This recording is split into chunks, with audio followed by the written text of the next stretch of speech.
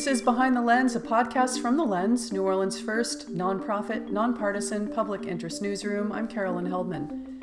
On this week's episode, the New Orleans Public School District has ordered James M. Singleton Charter School to remove its interim CEO, citing ethics violations. The Sewerage and Water Board announced plans this week to switch its entire system to primarily run on power from Entergy New Orleans. And a federal civil rights lawsuit was filed last week by the ACLU of Louisiana, alleging off-duty police officers used excessive force against several young black men and violated their civil rights in an incident last summer. Those stories, insight, and analysis coming up on Behind the Lens.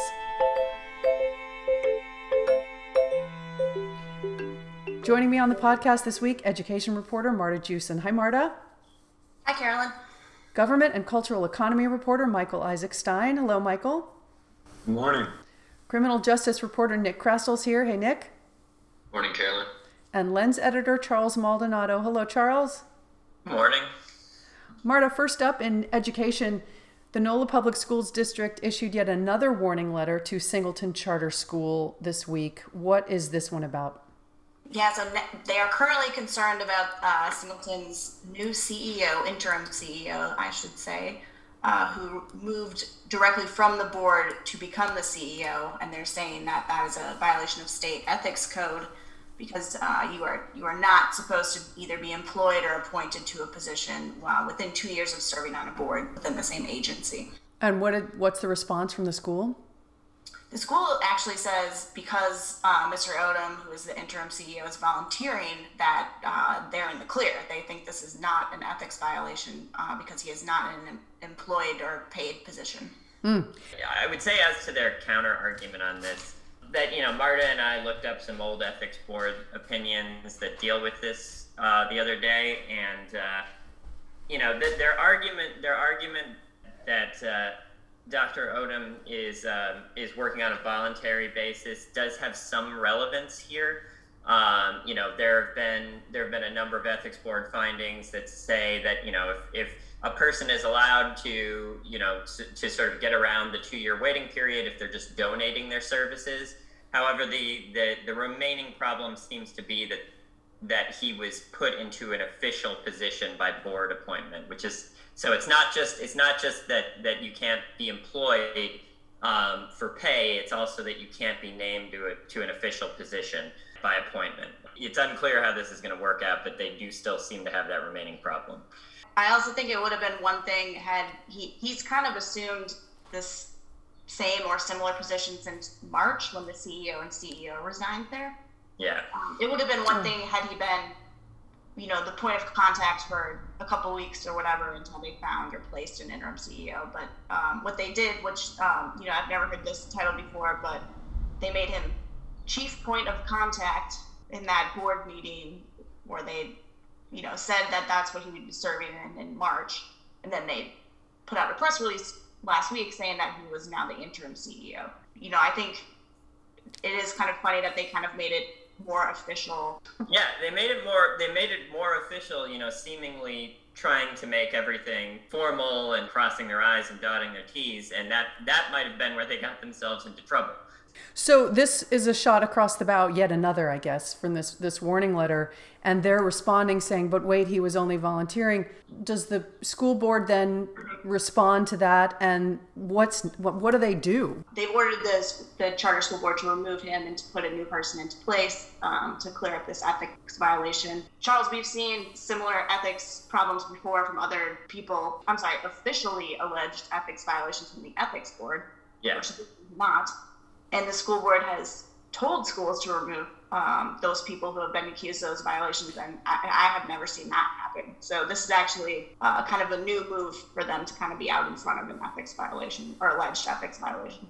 Yeah, that's true. Usually, in the past we've seen it led by the ethics board. That's true. And even when it was led by the ethics board, it still took years to remedy. Like 6 or 7 years in some cases. In some cases, yeah. So the whole context, though, there are other things going on at Singleton. Remind us of what else is happening.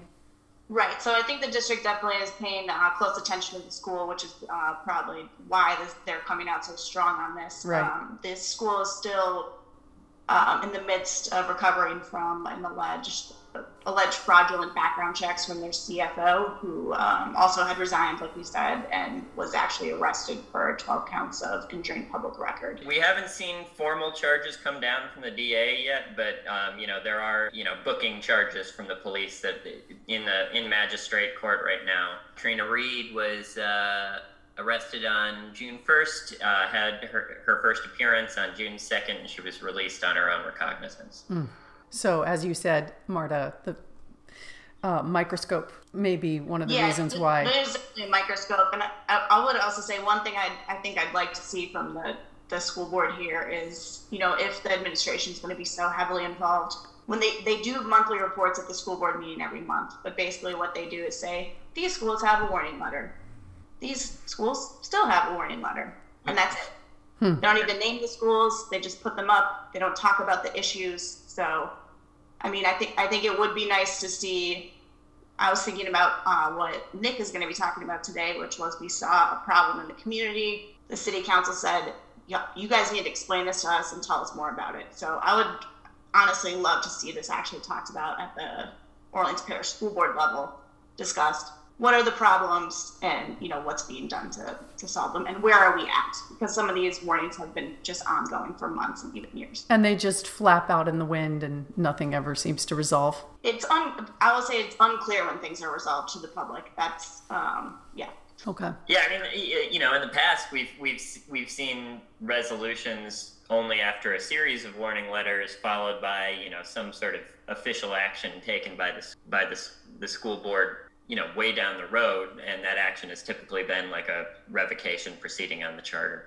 And in this case, the background checks unfolded after a series of what they call level 1 notifications, which the public doesn't find out about unless specifically you put in a records request for them. All right. And what's going on with COVID in schools? We are continuing to see low numbers of COVID in schools. But again, like I'll point out, there's only about a third of the city's school population in summer school right now. So not as good of a weather vane as we had in the past. Okay. Right. And probably, maybe a third of of teachers working right now.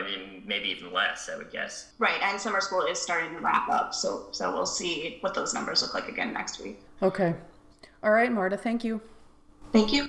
Michael, this week, Mayor Cantrell and Entergy officials announced a plan for the Sewerage and Water Board to go to nearly all Entergy power. Explain what the announcement was. Yeah, so this announcement has been in the making for a little while now. At the baseline, what it is a $74 million project to build a new Entergy substation right next to a key Sewerage and Water Board facility, the Carrollton Water and Power Plant. Now that plant is vitally important because it sends power to both the water and sewerage pumps in the city. So the water pumps are important because they keep the water coming to your house. And if that water pressure dips, if the pumps aren't working properly, that's what can trigger, boil water advisories, which we're very used to in New Orleans. And then on the drainage pumps, those are really vital during storms, during heavy rains, big flood events. Those pumps work to, literally take water out of the street and pump it either out of the city into canals, places that it won't damage homes or infrastructure. So the substation will now be the primary source of energy for the entire system, instead of relying on a mix of Entergy power and these internal, very old turbine generators that the Sewerage and Water Board has operated on its own. So basically, the whole system was kind of built around early 20th century technology and a now mostly obsolete form of electricity. But obsolete other than the Sewerage and Water Board. It's still generating a lot of its power, not all of its power, using these turbines and this old type of electricity, especially over the past couple of years, and very especially since 2017, when we saw major street flooding from summer rain in New Orleans. They have really kind of gotten into gear to try to rely more on the grid and less on their own power supply. And, should this happen, this is a huge, huge step in that direction. Okay. And as you said, we're used to big rains, we're used to flooding. We're also used to power outages, frequent power outages. So how do they rely entirely on the grid and make sure that it's solid? Yeah, so currently the power that Sewerage and Water Board gets from Entergy comes through the local distribution system. So the local distribution system are those poles and wires that you see going down every street. And basically that distribution system is responsible for taking, big loads of power that are coming, regionally and then distributing that to homes and businesses. What this new substation will do is it'll bring power in directly from the transmission system. And why that's important is that the transmission system generally is more resilient and more reliable than the local distribution system. I haven't seen updated numbers, but I know back in 2018, 2019, there were reports that showed that somewhere around 97% of New Orleans outages were failures in the local distribution system. So that could have been a car hitting a pole, a squirrel biting a line, any number of things that can happen to the distribution system. But it usually takes something pretty big to get at that transmission system. So like you said, a lot of people, when they saw this announcement, were saying, I experience outages all the time. How is this going to make anything any more reliable? And the answer, again, is that the Sewerage and Water Board will now be receiving energy in a form that none of us do, in our homes. Yeah. The answer is you don't have a substation next to your house.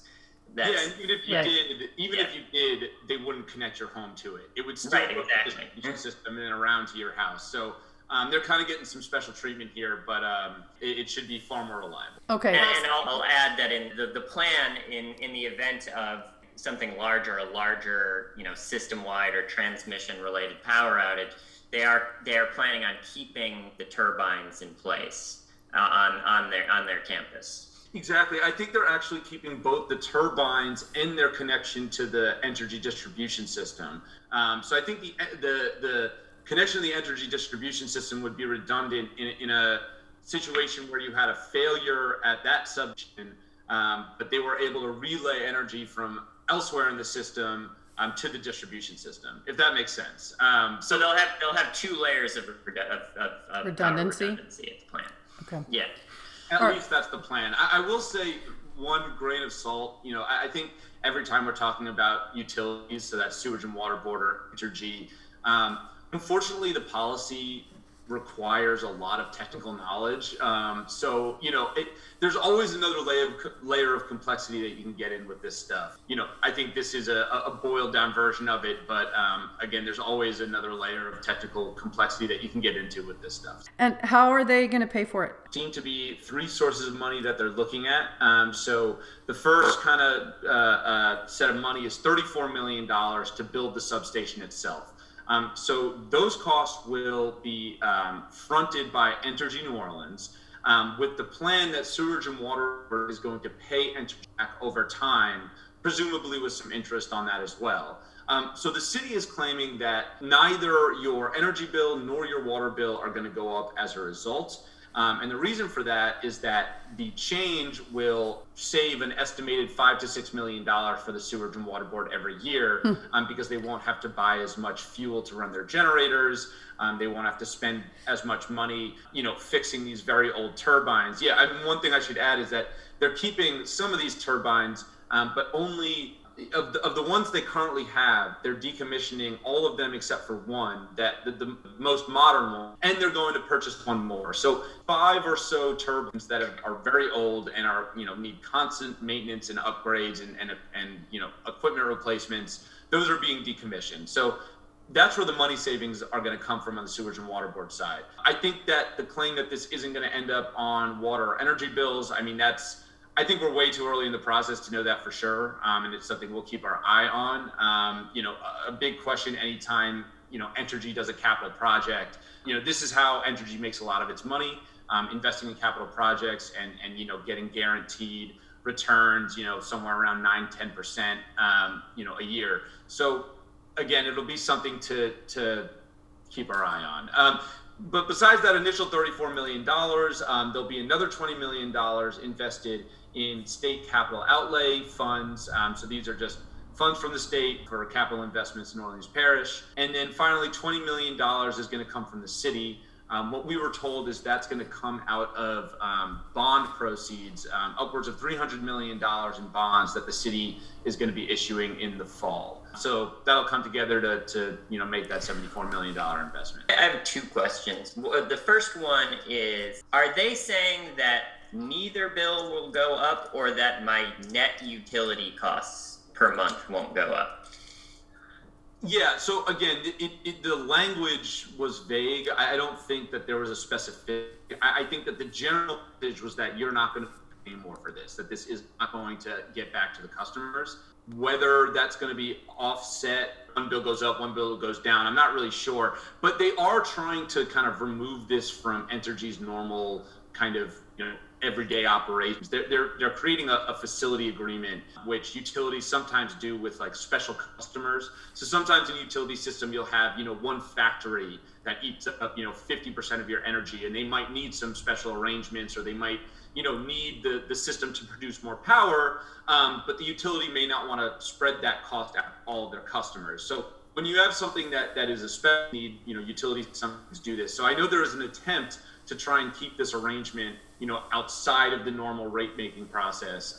Although again, we're very early in the process. There are a lot of, regulatory hoops to get through before we know, exactly how this works. All right. And second question, did they talk about exactly where the substation will be built? I saw like a couple of comments yesterday on social media that people were concerned that this would require buying up private property near the Carrollton plant. Did they talk about that at all? They did not. So I'll say that there's going to be a series of city council meetings in the next couple of weeks where these details will kind of, this was a press conference. In fact, after the press conference, they all tried to walk out without even taking questions until the reporters kind of yelled. So, I mean, it wasn't the most detailed announcement. So I think we'll be finding out in the coming weeks. Could any of this project be eligible for reimbursement if someday an infrastructure plan comes down and several million or trillion, $100 billion from the federal government comes to the city of New Orleans? Wouldn't this be a project that would be eligible for something like that? Yeah, I mean, something that it's pretty theoretical. If an infrastructure bill did pass, they would put out rules of how you could reimburse. I would guess that it would try to make something like this eligible. I will say, though, that, we're talking today about the power issue at the Sewerage and Water Board. This is just kind of one piece of the puzzle when it comes to fixing the Sewerage and Water Board, getting the city to a place where it can withstand, the flooding that we have now, the flooding that we can expect with climate change. So, power, like Charles said before, has been something that's been pinpointed since 2017. It took a while to get this off the ground for a number of reasons, including that, there were 3 interim directors until, we ended up with our current executive director who really got this going.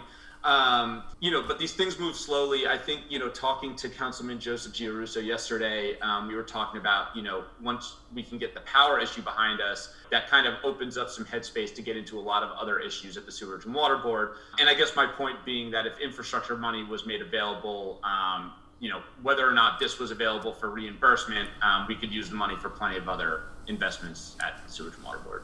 Right. Okay. So you did just allude to the years that it's been taking. Why the impetus today? Why is this happening now? Yeah, it sounded to me like one kind of sticking point was how substation would be funded. I know that the Times had reported in 2019 they had gotten close deal to build this substation, but Entergy had been negotiating a way for them to build this in exchange for a different regulatory concession, and that kind of fell apart there. So I think part of it has been negotiating with Entergy because they ultimately have to agree to build and maintain this substation. I think another part of it has been, again, leadership problems at the Sewerage and Water Board, not having kind of a stable head of that agency until Ghassan Corbin came in. And, after that, they went through a strategic planning process, decided what had to happen first. I think, in retrospect, it for a project like this, when we're talking about the Sewerage and Water Board, it honestly didn't take that long. Again, this is a major project, multi-million dollars. And again, they had to make sure it fit into the long-term vision for the Sewerage and Water Board. So, I think there were a number of factors. We also have an election coming up, and this is a project that's not going to be done until 2023. So, yeah, that's very true. Good point. All right, thanks, Michael. Thank you.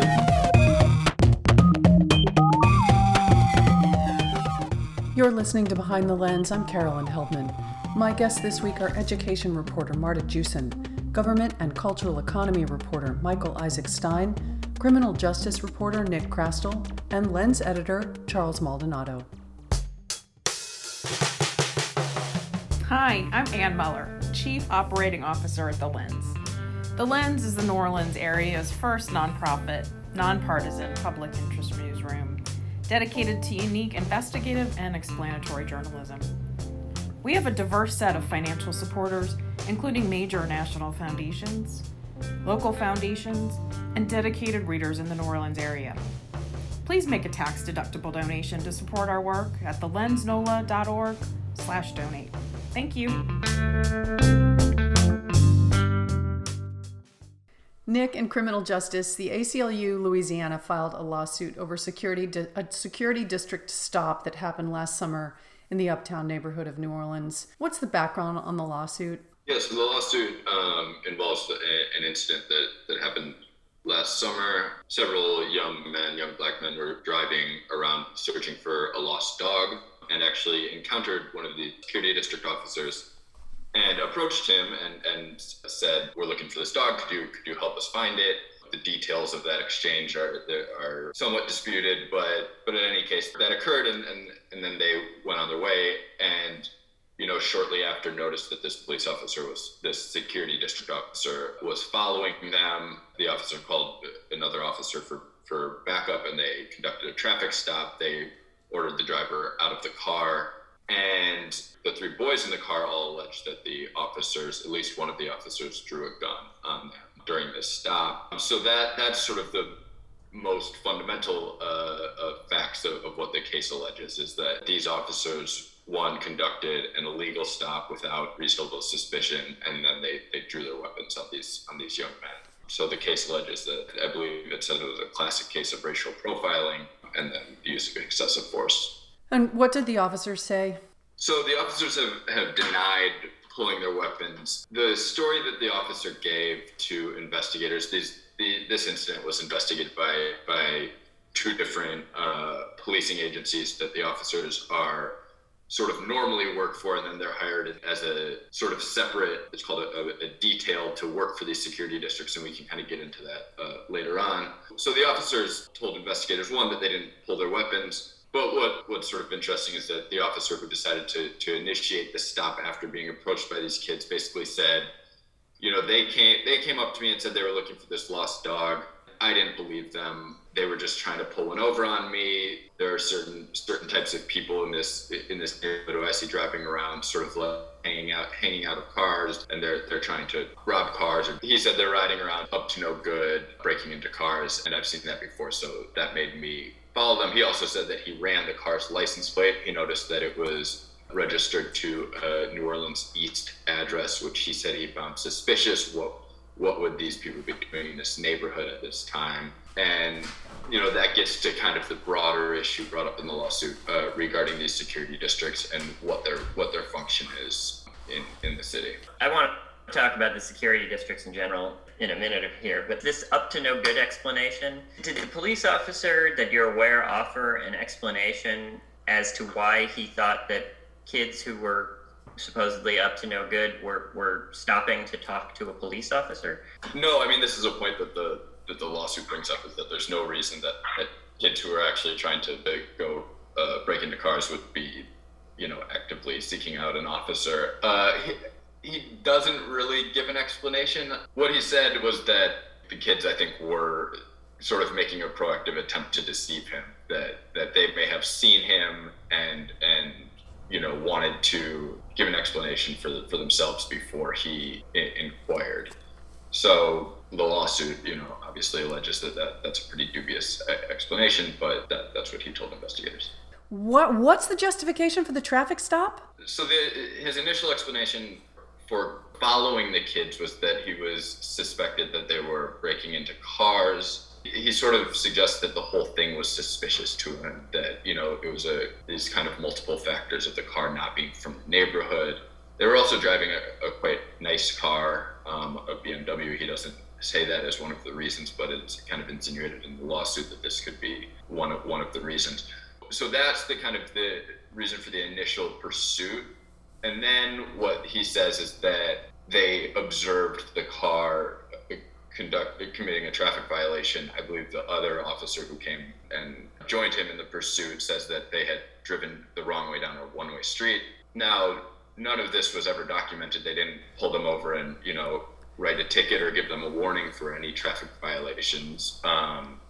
They ran the driver's address and, confirmed that it was the same one that the car was registered to at his mother's house, and apologized to them and let them go on their way. So the stop itself clearly was not in response to just these traffic violations. It had to do with this kind of broader suspicion about what they were doing in the area. Okay. And security officers, they're not required to wear any body cameras, correct?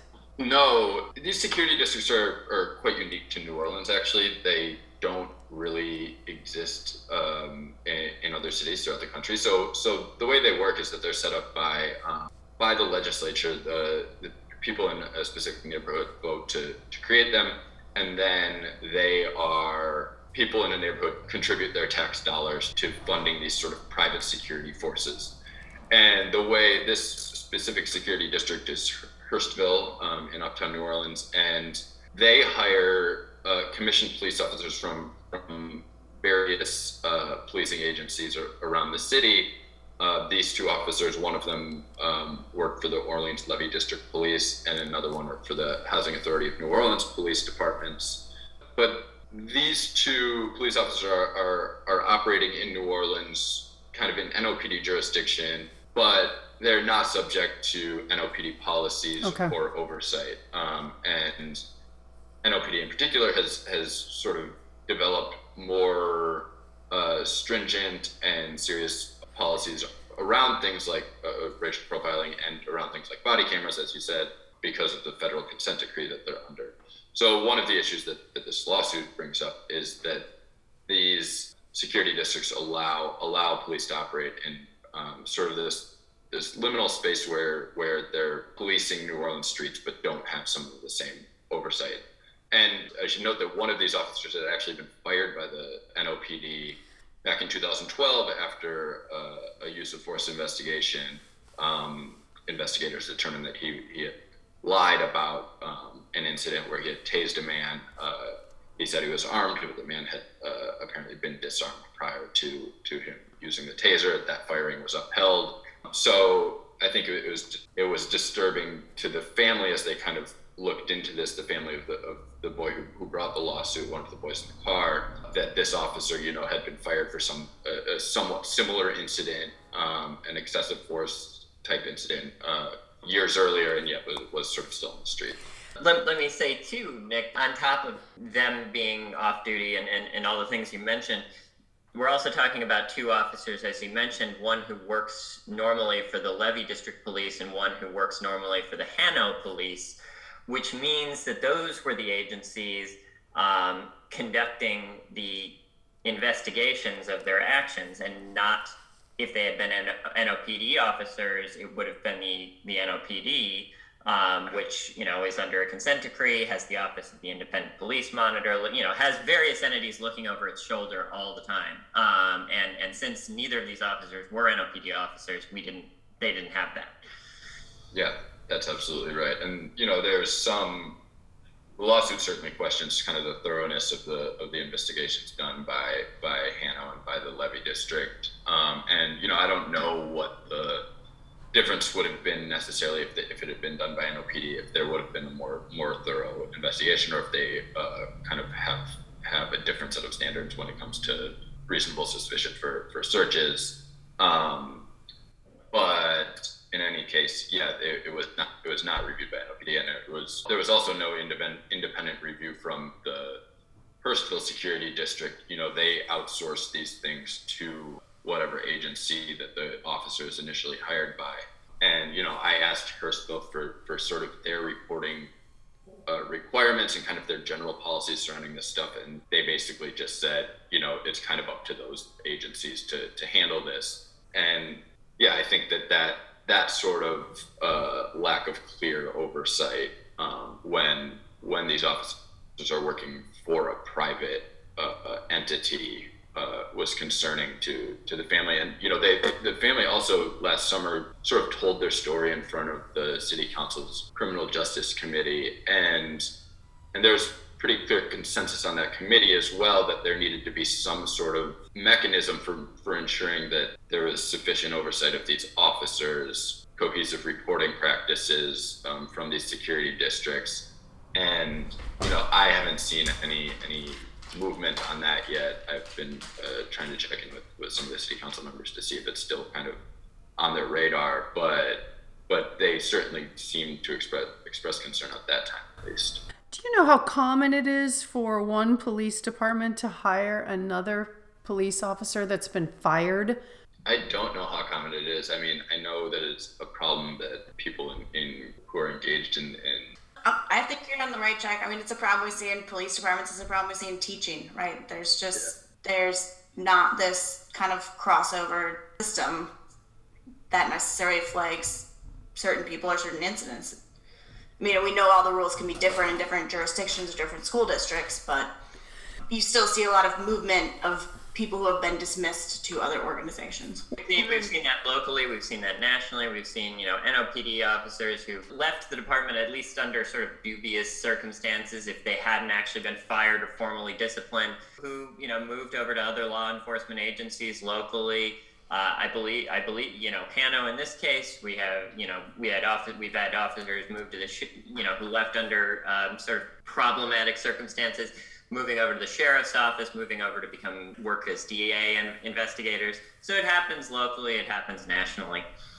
And it's something that I think police unions say happens too, right? Don't they say, if these accountability measures become too overburdensome and officers have their hands tied behind their backs, they might switch over to departments. I don't think that's just on one side of the debate. Well, then another layer of that would be not just to be fired from a police department and move to another police department, but to be fired from a police department and then get hired by one of these private security companies. Right. Yeah, I mean, and so there's some of these security districts, I'm not sure if Hurstville is one of them, it sounds like they are, that only use certified peace officers, right, as for off-duty details. But there are other ones that contract with just private security firms.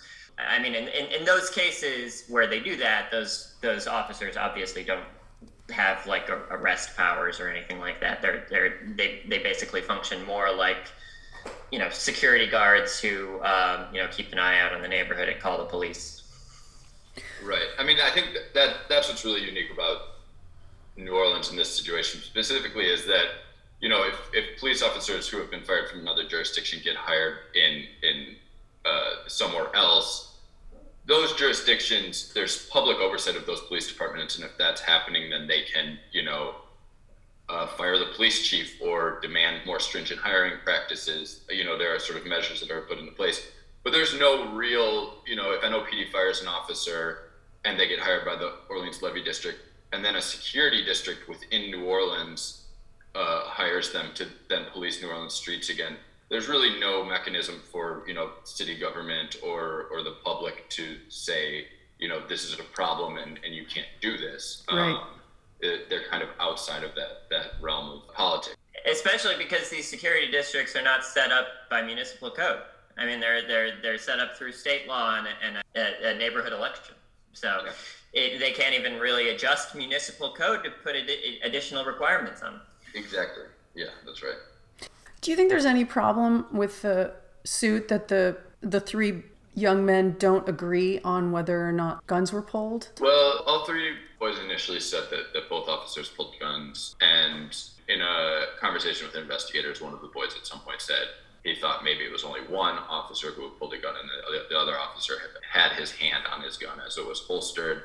Yeah, I mean, I think that the internal investigations from both departments leaned heavily on sort of the inconsistencies, some of the inconsistencies in the boys' stories.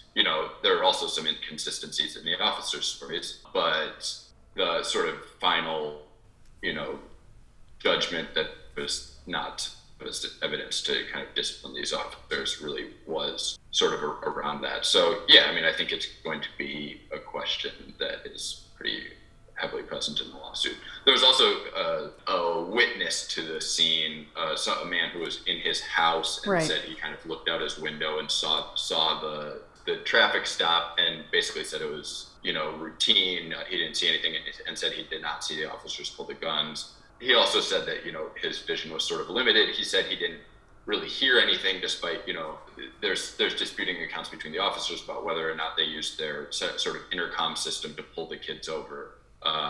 One of the officers said they didn't. One of the officers initially said that they did. All the boys in the car said that they did. But the man said he didn't hear anything like that.